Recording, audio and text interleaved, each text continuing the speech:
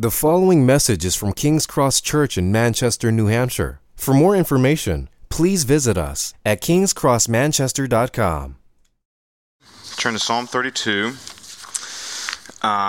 What we're doing is we do this during the summer because it's New England and people are in and out, and so I figure we can start preaching through the Psalms, and we're just going to work our way through 8 to 10 Psalms per summer, and then in 15 years we'll have preached all the Psalms. That'll be sweet. But also if you miss a week because you're on vacation or you're gone someplace, you're not missing like a thread of we're preaching Romans chapter 4 and then we're Romans chapter 5, and you're gone for one, and then you miss it, you don't know what's going on in Romans chapter 5, you're totally lost. So we're just doing the Psalms, and so we're in Psalm 32 because we did this last year and we ended at Psalm 31. So we're just going to pick up Psalm 32, and we are calling this entire series the Songs of Jesus. And if you're familiar with Tim Keller, I totally ripped this off from Tim Keller. It's not a big secret, but these are songs that God has given us to express the core realities of our life in God together, core realities of what it means to know God and to enjoy God, and to walk with God through pain and suffering and joy and gladness and life together. So you get a lot of grit in the Psalms, and so we are going to be picking up at Psalm 32. So here's what I'm going to do. I'm going to read the Psalm, then we'll pray for God to help us, and then we will start looking at this together. You guys cool with that? All right. Psalm 32. Blessed is the man whose transgression is forgiven, whose sin is covered. Blessed is the man against whom the Lord counts no iniquity, and in whose spirit there is no deceit. For when I kept silent, my bones wasted away through my groaning all day long. For day and night your hand was heavy upon me. My strength was dried up as by the heat of summer. I acknowledged my sin to you, and I did not cover my iniquity. I said, I will confess my transgressions to the Lord, and you forgave all the iniquity of my sin. Therefore, let everyone who is godly offer prayer to you at a time when you may be found. Surely in the rush of great waters they should not reach him. And you are my hiding place for me. You preserve me from trouble. You surround me with shouts of deliverance. I will instruct you and teach you in the way you should go. I will counsel you with my eye upon you. Be not like a horse or a mule without understanding, which must be curbed with bit and bridle, or it will not stay near you. Many are the sorrows of the wicked, but steadfast love surrounds the one who trusts in the Lord. Be glad in the Lord and rejoice, O righteous, and shout for joy, all you upright in heart. Father in heaven, we look to your word tonight because we want to be happy in Jesus.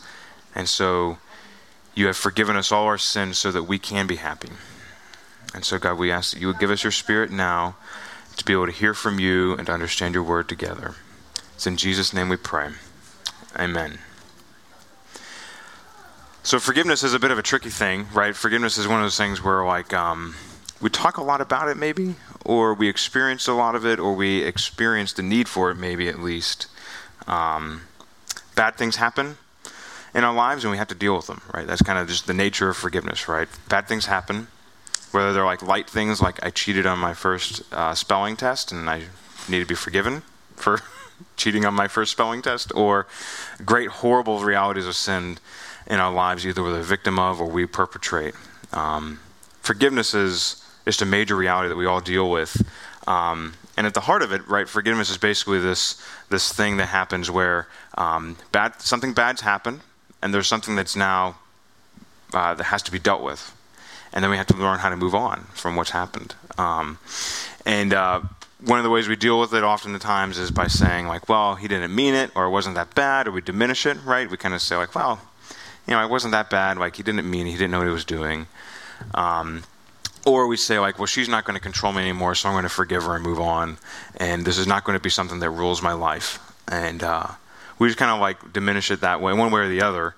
And there's a lot that we could say about forgiveness, but the reality is that what's going on with forgiveness is something's broken, it needs to be dealt with and moved on. And I know where you're at with the Bible. One of the things that we see in the Bible is there's a lot of broken things, a lot of things that need to be forgiven in the Bible. The Bible's full of all these stories of people who are, it seems like you get a bit of like the Jersey Shore of all the worst things that could possibly happen, and you just throw them all in the Bible as stories, and you say like, these are God's people, right? And you read them and you're like, okay, I would kind of expect God to have a little bit of some like higher grade people that like he likes to be his people. You go through the book of Genesis and you've got, people killing people left and right, and you've got families doing crazy stuff. I mean, it's like, do you guys know Jerry Springer Show? Like, I always think of the Jerry Springer Show, but like, it's just like one Jerry Springer Show after another, right? And it's just like one constant thing, and you're like, man, like, you would kind of expect God to have like his people together. And these are the people that he's pulled together and said, these are my people. A bunch of broken people who do a bunch of broken things that need to be forgiven. And it's one story after another. And that's why God is a forgiving, we see this picture of God constantly in the Bible. If he's a forgiving God, he likes to forgive. He does a lot of forgiving. And we could just kind of say like, well, is this just kind of like the way God is, right? Like we do the sinning and God sorts it out, and then it's all like happy in the end. We look at Psalm 32, and we are looking at a psalm by a guy named David. And when we look at Psalm 32, and we look at the story of David, we're going to look at this in a little bit, but David is one of these main Jerry Springer acts that's kind of like, like the top 10 of like the worst thing that's ever happened in the Bible. Like David like takes the cake for one of the best characters and one of the worst characters. And so he writes this story having been forgiven by God. He writes this psalm, having been forgiven by God. And he takes us into the heart of what forgiveness is all about. Like what is forgiveness? What is the very nature of what it means to be forgiven? Right? Because with God, we're talking about somebody who doesn't forget, right? Who doesn't let people off the hook just because they're a nice person. We're talking about God who keeps accounts and who is offended by sin. And we are looking at David, who is a total train wreck, who has been forgiven. And not only has he been forgiven, but he's happy about it. He's really happy about it. And he's calling us to be happy about being forgiven. And so we're going to break the psalm in half. We're just going to go to the first 5 verses, and we're going to look at the life, what it means, our happiness in forgiveness, right? We're going to be looking at like the issue of forgiveness itself. And then we're just going to look at our life in forgiveness, the last half of the psalm. And we're going to look at what it means to move forward in forgiveness. So, we're going to look at the first 5 verses. I'll read these again. And then we will begin to look at our happiness in forgiveness. Blessed is the one whose transgression is forgiven, whose sin is covered. Blessed is the man against whom the Lord counts no iniquity, and whose spirit there is no deceit. So he's talking blessed and blessed. Big happiness going on. And when I kept secret, my bones wasted away through my groaning all day long. All day and night your hand was heavy upon me. My strength was dried up by as the heat of summer. I acknowledged my sin to you, and I did not cover my iniquity. I said, I will confess my transgressions to the Lord, and you forgave the iniquity of my sin. So here we have, at the beginning of this psalm, David is talking a lot about sin, right? He's actually using 3 different words to describe his sin. He's talking about, right, my transgressions are in verse 1. My transgression. So what is that? Transgression is a rebellion, right? Transgression is the law says this, don't run the red light. Transgression is I run the red light, right? It's a pretty simple, it's a rebellion against what has been said we should do. And then he says there at the end of verse 1, whose sin is covered, right? He's talking about sin. So what is sin? Is just this general idea of like missing the mark, right? There's a lot of different pictures for sin in the Bible, but sin is not just kind of something that we stub our toe and maybe say something we shouldn't say. Sin is basically, you were designed to function like this, right? You were designed, if you were to design a car is meant to drive on the road, and you don't use it like a boat. So sin, when it says missing the mark, we're designed to live for God and to enjoy Him and to walk with Him, and we miss the mark when we go our own way and say, you know what, God, I'm going to make my own rules. So we miss the mark in how we're supposed to be living. And then he goes on to say there, Blessed is the man who count no iniquity. Iniquity is this idea that there's an intentional deviation from the right path. It's what's going on in this word. It's a guilt. What's going on when he says this, he's talking about sin all to start out with. These are basically crimes against God, right? This isn't just kind of like small things. These are crimes against God. And what he goes on to say then is, the story as it develops is basically saying, God, I've committed these crimes against you. It's David talking. And I have not confessed them. So it goes on verse 3, right? I've kept silent. My bones wasted away. My groaning all day long. Night and day your hand was heavy upon me, and my strength dried up. So you have these three. Not only is he describing sin, but he's describing, here's what happened, right? I lost all my strength.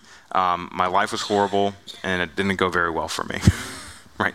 And if you know the story of David, right, David's story is, it's kind of like this, right? There's David's story is just kind of like one train wreck after another, but one of the kind of like key high points for him is he is the king, and at the time he was supposed to have gone out for battle, and instead he let his troops go out to battle, and he stays at home and he hangs out in his pad, and then he's checking out the neighborhood girl, and he seduces her, and then he's like, okay, I've got to cover this over. And what happens is, the way he covers that over, he's like, well, I'll call her husband back so that if she's going to have a baby, there's no problem. He's the dad.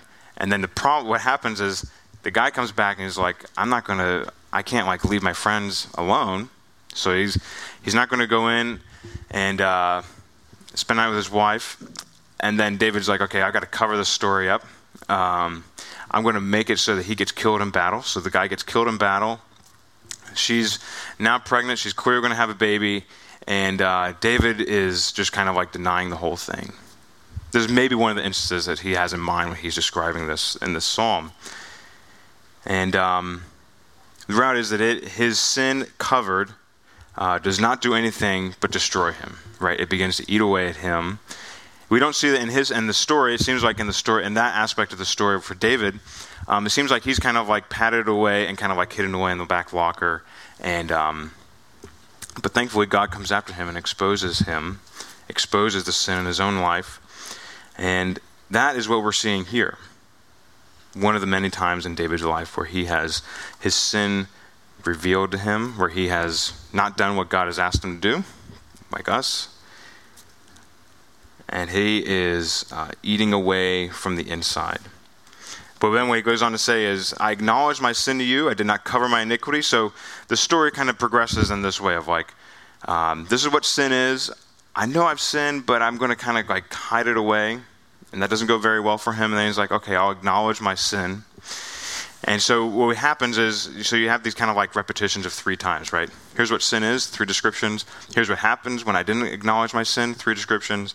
And then I'm going to acknowledge my sin. It's my sin. I kept, there in verse 5, I acknowledge my sin to you. I did not cover my iniquity. I said, I'll confess my transgression. So now he's owning it. He's owning his sin before God. And then we see in the beginning of the psalm, this is the blessing. What happens? Sin is covered. So there's 3 things that happens. Sin is covered. God doesn't count the iniquity against him, right? And then God, I lost my place. Sin is forgiven, it's covered, and there's no accounting. Right? You see this in verse 1 and 2, where God basically says, there's no burden. I'm going to lift the burden. That's what it means to be forgiven. There's going to be no more action. There's no more sin that God's going to be seeing, and then he's going to render a verdict of innocent. So I know we've kind of talking through these verses, but I don't know. This seems like a fairly common story to me. I don't know about your life, but I can pretty much relate to this story of basically, I've done something that I should not have done. I decided that I can manage it on my own, and I'm not going to acknowledge it before God, and then it eats away at me, and then God graciously allows me to confess my sin and be forgiven. When I think of this, I know this is a trivial story, but there was this moment where I was in 2nd grade, And the teacher in our class had gotten, I'm not sure why we had palm branches, but she had all these palm branches. And she'd kind of like, we'd done some activity in the class with them, and they were outside the door. And for whatever reason, I thought, you know what, I really want some palm branches in my room at home. Like, I don't know why I want palm branches, but like, you know, I really want some shrubbery in my room, and so I decided I'm just going to take a few of these and go home with them. But I knew that I wasn't supposed to do it, so I grabbed them like on the sly on the way to the bus, and then of course, like clearly, like all my friends are like, "Hey Jacob, where'd all you get these palms from?" And I'm like, I don't know, what's that over there? Look at the squirrel, you know. And then I like rushed them home, and then of course she finds out. And there's this moment of like, are you going to own it or not, right? And I knew that she would have known, and I knew that she knew, and I had to confess it. And she was like, "Look, it's more important that you took it without asking. I would have given it to you if you'd asked, but I knew that I shouldn't have."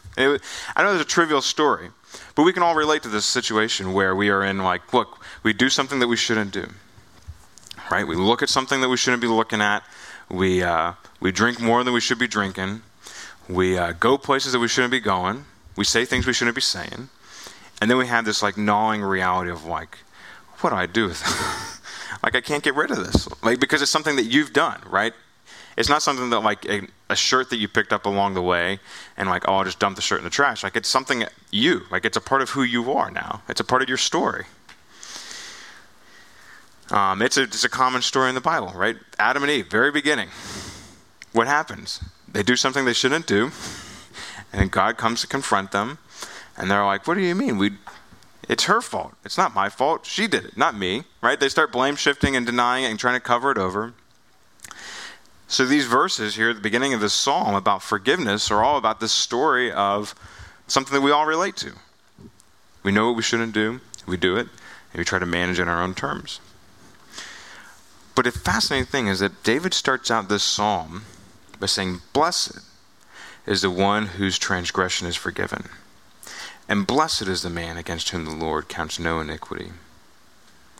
Right? Sometimes we get this picture that God's kind of like the doting grandfather universe, and we do bad things, and God kind of says, oh, it's okay, you know, like here's a candy bar, it's going to be okay. Like, God is like, the very purpose that God exists is to write Hallmark cards to get us off the hook, right? Like, God's just like, look, here's what I do. My God, first job description, forgive sinners, right? And that's what God does. It's just like what he does. But at the very heart of it, this story is showing us that God is not just kind of like, well, I guess I'll forgive you. I guess it's kind of like what I do. Like, God, God has a purpose in forgiving us. That the very DNA of forgiving us, we're going to talk about more of this. So the story of how it gets resolved is God's purpose in forgiving us is to take us from being in this guilty state of being ashamed of who we are and what we've done and being gnawed away from the inside to being bursting with joy on the inside. Right? His purpose in forgiveness is to make us happy. Right, because he says, blessed is the one whose transgression is forgiven. Like the purpose of forgiveness is to make us happy. Like, it's not just to kind of like clean the slates or to kind of like get us through the door and then we kind of go do our own thing. It's actually to make us happy. It's to bring us out of the valley of the shadow of death, so to speak. Right, it's to take us out of the depths of where we think we're just getting gnawed away by all the things that we've done wrong, and actually to resolve the inner turmoil, right? It's this picture that we see here is a God who is a proactive forgiver to take us from one place to the next. But you notice, I don't know if you picked up on this in verse 5, this fascinating little moment. Verse 5, I acknowledged my sin to you, and I did not cover my iniquity. I said, I will confess my transgressions to the Lord, and you forgave the iniquity of my sin. See, when we ask for forgiveness with each other, right? Like when I think, okay, I've sinned against Michelle. I think, okay, I've sinned against Michelle, God forgive me. And then I go and I think, okay, I want to go and confess what I've done to Michelle. Michelle, I'm sorry. That was what I said to you this morning was incredibly rude on the way out the door. That was demeaning. Would you please forgive me? Right? So we expect this kind of like conversation to happen, right? I say I'm sorry. You say you're forgiven. We expect this conversation to happen, and sometimes it kind of plays out in our, depending on your personality, like you need a little bit of some more like affirmation before, like it's really okay. I really love everything about you, and I know that you didn't mean this for, I accept your apology. All right, so we imagine this sort of like conversation in our head. But what happens here in verse 5 is there is no conversation. I don't know if you notice this. There's no confession, actually. What happens is David says, God, I agree with you that I'm wrong. And there's a heart posture. God, I agree that I'm wrong. And what he says is, when I agreed that God was right and I'm wrong, you forgave the iniquity of my sin. Right? He said, I will confess. And it's not, I have confessed. He said, I will confess. It says, I will do this. I'm going to confess to God that I've sinned. And the response is, you're forgiven, right? There's no like transaction of conversation between him and God of like, okay, God, I'm going to pray the rosary these so many times as a way of confessing my sin to you, and then you're going to forgive me. There's no conversation that happens, which means that here's why I'm kind of like pressing on this point, is that it's this heart posture towards God. God, forgive me. God, I realize that I'm wrong. There's no confession, and God gives his grace to forgive. Like there's no way of doing the right sort of confession to get God to forgive you, right? Or there's no place in here for feeling bad enough to earn enough to earn God's forgiveness, right? There's not like, well, God, I sinned at a grade 3, and so I feel bad at a grade 3, and now you forgive me at a grade 3. Does that make sense? Right? It is, God, I recognize that you're right and I'm wrong, and God forgives in a way that you can't earn his forgiveness, right? It's not like you like feel bad enough and then God forgives you. So there's no merit to our forgiveness. Which means that the forgiveness that David is talking about here, it's a heart posture, and it means that the gospel is something that we cannot earn, right? We cannot earn God's forgiveness. Right? That's what David's driving at here, right? David is driving at, we cannot repent enough to make God forgive us, or to work out a transaction where God forgives us. Right, that is at the heart of the gospel, that our forgiveness that we receive is based on the graciousness of somebody else. Right, that's what the gospel is all about. The gospel says you can't do it, you can't say you're sorry enough, you can't do enough to get God to forgive you. But actually, somebody else has. Somebody else has done enough, has forgiven you, not because of how much you've done, but because Jesus, who has done everything, has done enough. Right, so there is, in this picture of forgiveness, this grace that comes to us, not because we've even felt bad enough to earn it, right? Like we haven't even done enough to earn God's repentance, or to like when we're like sorry, like we haven't done enough to get God to forgive us. And yet God forgives us to make us happy, which means that God is more concerned about Jesus and who he is and forgiving us in Jesus so that we're happy rather than us lashing our back, so to speak, to make God happy with us. And I think what this does for us is this secures our happiness not in how we're feeling about our lives or how we feel about our sin, right? It secures our happiness actually in God himself, right? It says, are you guys tracking with me? I feel like I'm kind of wandering here. No? You're tracking? Okay, sorry.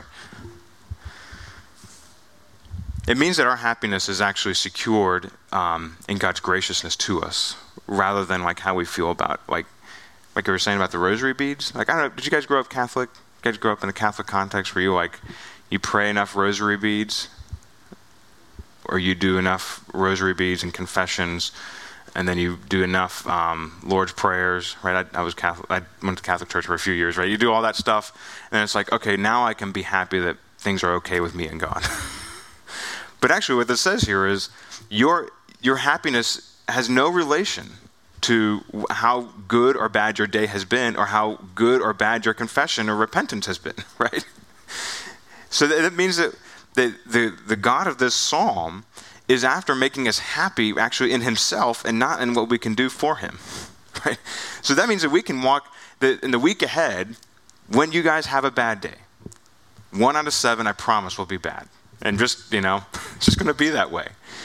That means that we can actually go to God and say, God, I know that you can make me happy, not because of everything that I've done this day, but because of everything that you've done, because of who you are.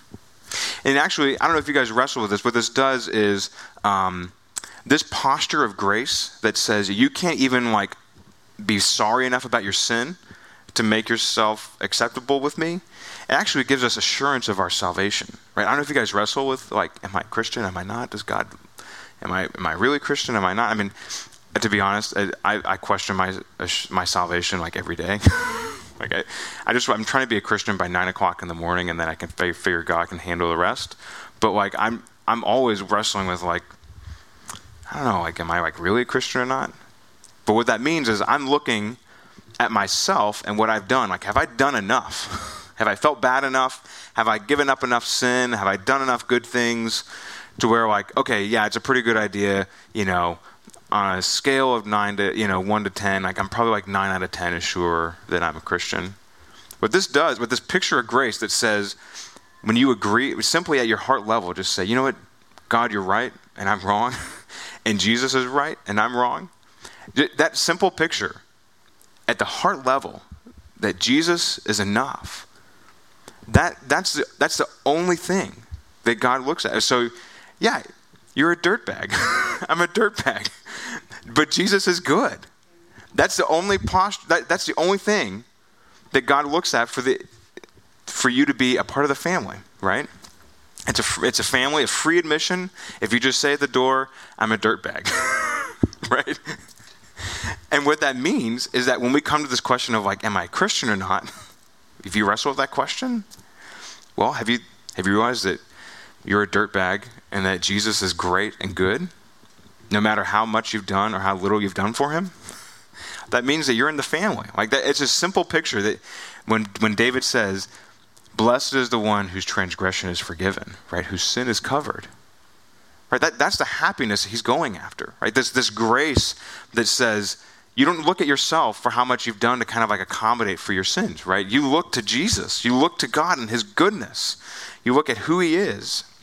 And you say, God, this seems like I can't do anything, but you've done everything. At the heart level, right? There's a confidence that we receive in grace. But if this is the type of forgiveness that he offers, this means that we should be very quick to confess our sin. We should be eager in a certain way of saying, you know what? I've sinned, God, and I need your help.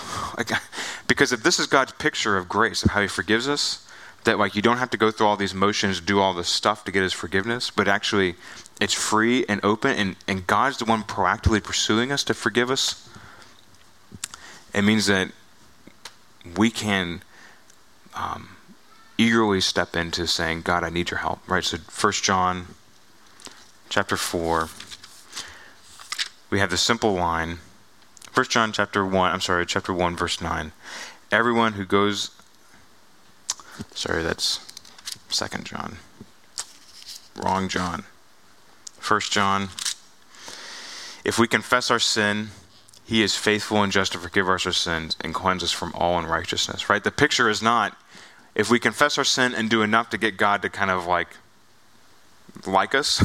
No, the picture is God's a happy God who's eager to forgive us of all of our sin and stuff, right? All the things that would gnaw away at us on the inside, the narrative on the inside that we'd want to define ourselves by. God is eager when we just say, you know what, God, that's all wrong, and I need you.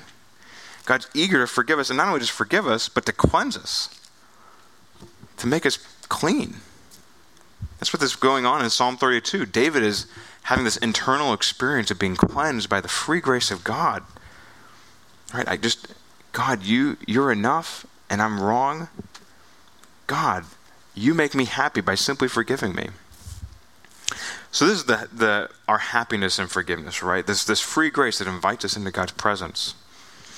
But David turns his corner from verse 5 to 6. He goes from this personal experience of God cleansing him on the inside to now this kind of corporate experience, right? It goes from like the prayer closet to the worship service. We're going to look at our life in forgiveness. So verse 6, therefore let everyone who is godly offer prayer to you at a time when you can be found. Surely in the rush of great waters they shall not reach him. So what's going on here is God is he is saying, God, I'm in the company of your people, and I'm with your people. And your people, though there are many sorrows that accompany our life, they come in our lives, right? The rising of the water, so to speak, they don't overcome us, right? Surely in the rush of great waters, it's not that Christians don't experience suffering and trial and hardship. It's that those great waters don't overcome them. They don't get defined by them ultimately. The picture is probably, at the time, the Jordan would get flooded in the springtime, and the waters, the riverbank would rise up. You know, you talk about, we got the 30 minutes of flash flooding today, right? Like this idea of like we get indulged with all the troubles of life, right? They just come rushing down upon us, and it looks like the water's going to come over, and we're going to get totally sucked in by all these problems. But the same God who's forgiven him, he has gathered together these forgiven people who know a lot of trouble, and yet they are not overcome by them. You are a hiding place for me. Verse 7, you preserve me from trouble. You surround me with shouts of deliverance. And when I originally read this, I don't know if you do this, when I read this originally, I'm like, you surround me with shouts of deliverance. I wonder if it just seemed to me like I was like, oh, it must be God shouting in deliverance. Which actually I think what's going on here is that the people of God, these gather together, and the people of God who are shouting about God's deliverance, or singing about God's deliverance together, they're the ones that, so when it says, you surround me with shouts of deliverance, God brings you, for example, he brings you to church so that other people can say, God's good and he delivers us from our sins and our troubles, and they can sing it around you, right? So this is a bit of like here at 6 o'clock in the evening on Saturday night, God has placed you here so that you can hear other people say, look, God forgives dirtbags just like you and me, right?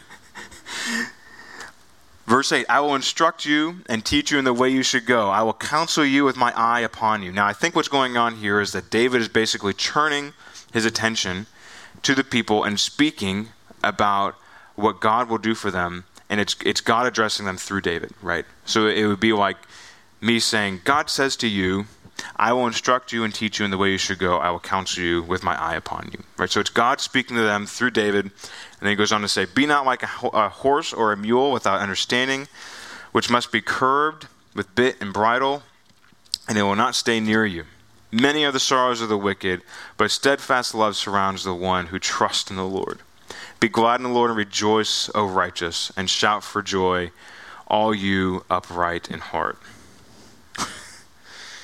So here is David basically playing out this story that he's gone through in the first 5 verses at a corporate level, right? He said, look, I'm a sinner and I need God's help.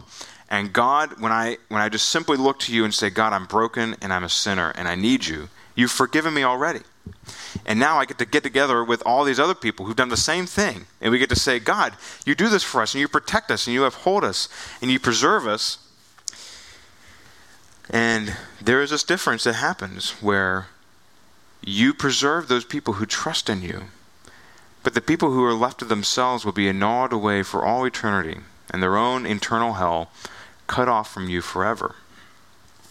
Right? They just to live a life. Remember we talked about crimes against God, constantly going after crimes against God. They will be left to themselves. Right? But God has offered himself freely to forgive us. So the challenge here is that we should not, that if, verse 9, be not like a horse or a mule, right? To be defined by our sin apart from God. To refuse him when he has offered such a happy forgiveness, right? This happiness that he gives us in Jesus is like, look, I'm forgiving you not just because I'm just trying to like clear the slates and kind of balance out the checkbook of the universe. I'm forgiving you because I want you to be happy. And to continually refuse that is to say, I'd rather be sorrow, I'd rather be ashamed and defined by my sorrow for all eternity apart from you, God. Like that does not seem like a wise decision. It does not seem good. But that's the lay of the land. He's laying out this picture that you can either be stubborn and defined by your own sin, or you can be happy and forgiven. But the thing that's interesting to me about these 6 to 11 is that David, and this happens a lot in the Psalms, is David becomes really confident, right? He becomes like a bit of like he's a bit cocky, right? He's like, God, you're for us. You're going to protect us. God, you're going to preserve us, right? We're not only dirtbags, but we're godly and we're righteous. I'm like, God, like, where is that grace coming from? Like, where is he picking that up from, right? Here's what I think David's doing. I think David looks at the God of the Bible. He says, you know what? God, you forgive sin, but God, you don't just forgive sin, you cover it. Right, so verse 1, right? Blessed is the one whose transgression is forgiven, whose sin is covered. Right, so David's looking at the way God interacts with sin. He's saying, you cover sin, God. You cover it. And then I think what David is doing is he's saying, God, it's not just that you cover it, right?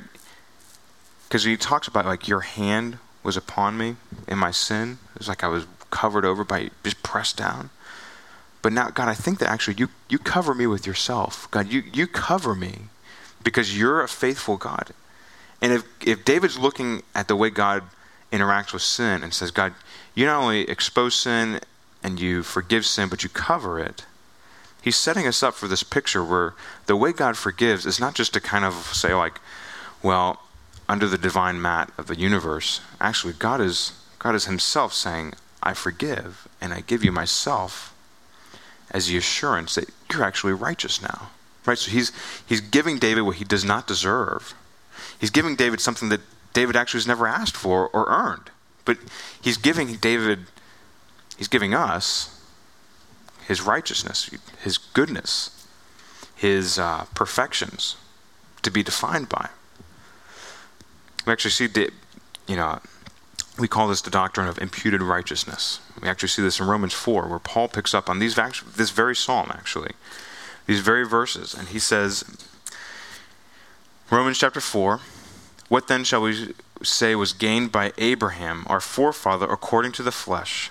For if Abraham was justified by works, he had something to boast about, right? If Abraham had repented enough to get God to like him, like we were talking about, he would have had something to boast about. He would have been able to say, here's how to repent and get God to like you book, right? And he would have gone on a great book tour. He would have made a lot of money, sold at conferences and all that, but not before God.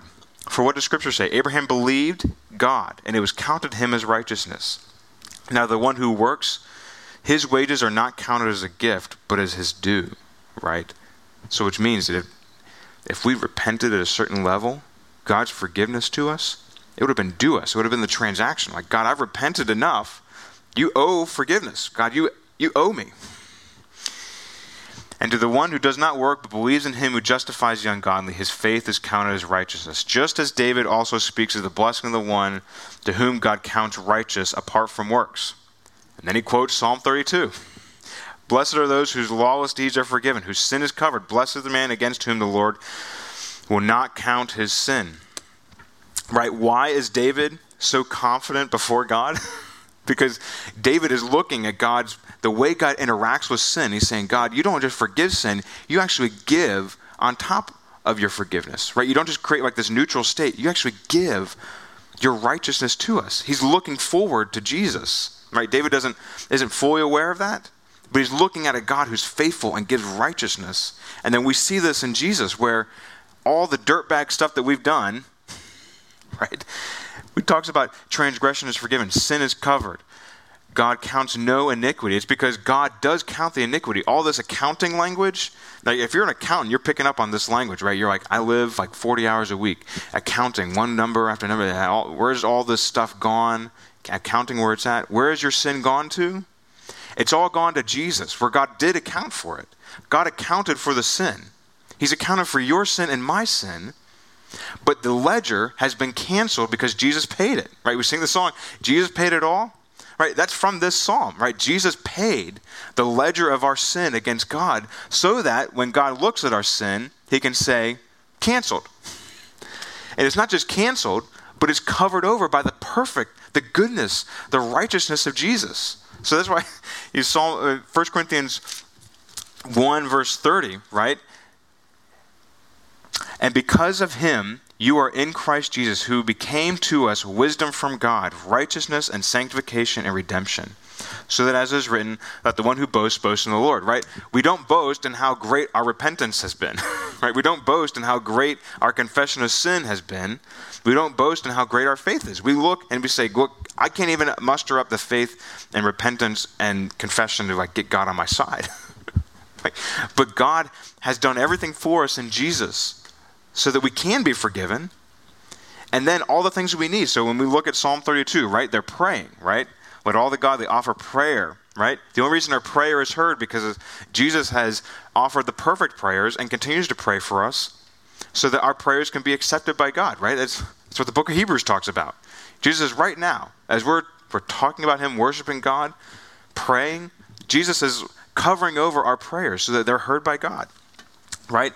How do we know that God's going to protect us? I don't know about you, but I've been pretty faithless to God on a regular basis. I haven't done the things that I should do. I haven't been as faithful to God as I would like to be. The reason God protects me is not like he loves me not, how faithful I've been. It's because Jesus is faithful. Jesus is the one that's been faithful, and it's because of his faithfulness that God now treats me like Jesus' story, right? The story of Jesus now becomes my story. The story of Jesus now becomes your story. So that when you say, God, I need your protection, where are you at? Like things are going down and I need your help. You say, and God says, well, why should I offer you help? We're imagining a conversation. You turn and say, because Jesus has been faithful and you're faithful to Jesus and I'm in Jesus and God's faithful to protect you and preserve you, right? That's how this life of happy forgiveness works, right? Right, we're not trying to work up enough so that God forgives us and then we get happy and then we get God's help. No, Jesus has done it all, and now everything that's true about Jesus is true about us and how God treats us, which I think in our life together, in our life in Jesus, it means that we don't have to really be too concerned about how much we've done and all that stuff. We kind of forget about ourselves and look to Jesus. Right, the things that define us now, the story that defines us are not all the horrible things that we've done, that we've said. I mean, I still remember things that I've said in my life where they were just so incredibly angry and mean. Those are not my story. Actually, the story that's true about me because of Jesus is everything about Jesus. Right? Goodness. The Son of God. Grace and mercy. Those are things that now God is beginning to write into my life so that I can actually want to pray, be with his people, live a life with God, be protected. Right? One of the things I think that's fascinating about this psalm is that they are together here at these last 6 to 11. The godly come together. We need each other to do this. That's why we do small groups. We do small groups because I need you guys to tell me the gospel about God's faithfulness to me and Jesus over and over and over again, because I'm going to forget it. You need me, and you need the people around you to get together on a regular basis and shout about God's deliverance. There's a story, I don't know if you guys know who Dietrich Bonhoeffer is. My third son's middle name is after Dietrich. He did this thing where he had this Christian community where he was leading for a little while, and in their worship services, what they would do on a regular basis is they would turn to each other and say,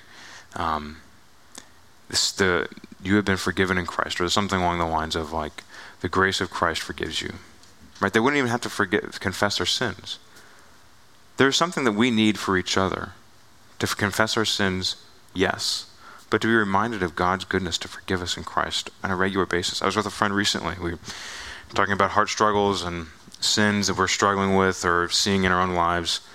And he was confessing some things that he's been going through. And I just said, you know what? We could talk about how to make better decisions, but here's what we need. Why don't you just receive this for a moment? There is no condemnation for those who are in Christ Jesus, and God has forgiven you. Right? As the defining narrative of our life together. Not, hey, I know you're a jerk face, and let's get your act together. It's, here's a story about Jesus that's true, and let's remind each other about it. He's forgiven us. The challenge that I want to play out here as well is that we should be leaders in confessing our sin, right? Right? In our neighborhoods, in our families, guys especially, we need to be the first repenters in our family. We need to be saying, look, I am just like this psalm. I am a sinner. My sin, my iniquity, my need, my brokenness, my rebellion against God. I'm going to be more concerned. The sign of a healthy marriage, just as it just throws out there, the sign of a healthy marriage is when you recognize that you're the problem, not your spouse. Right? Your spouse might be a problem, but you're the first problem.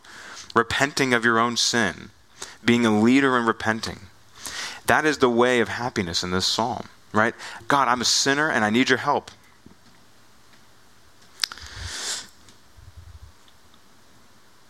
Now, one thing I do want to throw out there is just to say, we've been talking a lot about happiness and what it means to be forgiven. God's forgiven us all of our sin. And if you're forgiven, you should be a happy person in Jesus. And the reality is that sometimes we're not. The point of this psalm is not to badger you, to say, if you're not happy, you should feel really bad about yourself. It's actually to offer hope, right? To say, like, no, as a forgiven person, God's people are happy people. The forgiven people are happy people in Jesus. But if you're not happy in Jesus and you're struggling, that's okay. This isn't to say, like, oh, you might not be a Christian, or you might need to repent of some hidden sin in your life. You might need to repent of some hidden sin, but it's actually to offer hope that the reason God forgives you is so that you can be happy. To be happy in God, to enjoy God and who He is and what He's given you and offered you and made you a part of His family. It's to offer hope that we are to be a people that are forgiven and happy in God. Right? I hope you guys are seeing with me in Psalm 32. Blessed is the one whose transgression is forgiven. It is actually to be forgiven is to be happy. Right? Why are we talking about? Start out. Why do we forgive each other? Is not to kind of like move on with our life or anything like that. It's actually to move on in happiness with God. That's the whole purpose of forgiveness, is to live our lives in joyful happiness with God. Let's pray. Father, we ask that you would help us to find happiness in Jesus, to know you, to confess our sin, and to experience your forgiving free grace in Jesus. God, would you help us tonight to be happy in you. It's in Jesus' name we pray. Amen. Thank you for listening to this message from King's Cross Church in Manchester, New Hampshire. Please feel free to share or distribute this content, but do not charge for it or alter the content in any way without permission. King's Cross Church exists to treasure, proclaim, and grow in the gospel of Jesus Christ. To find out more about King's Cross Church, please visit us at kingscrossmanchester.com.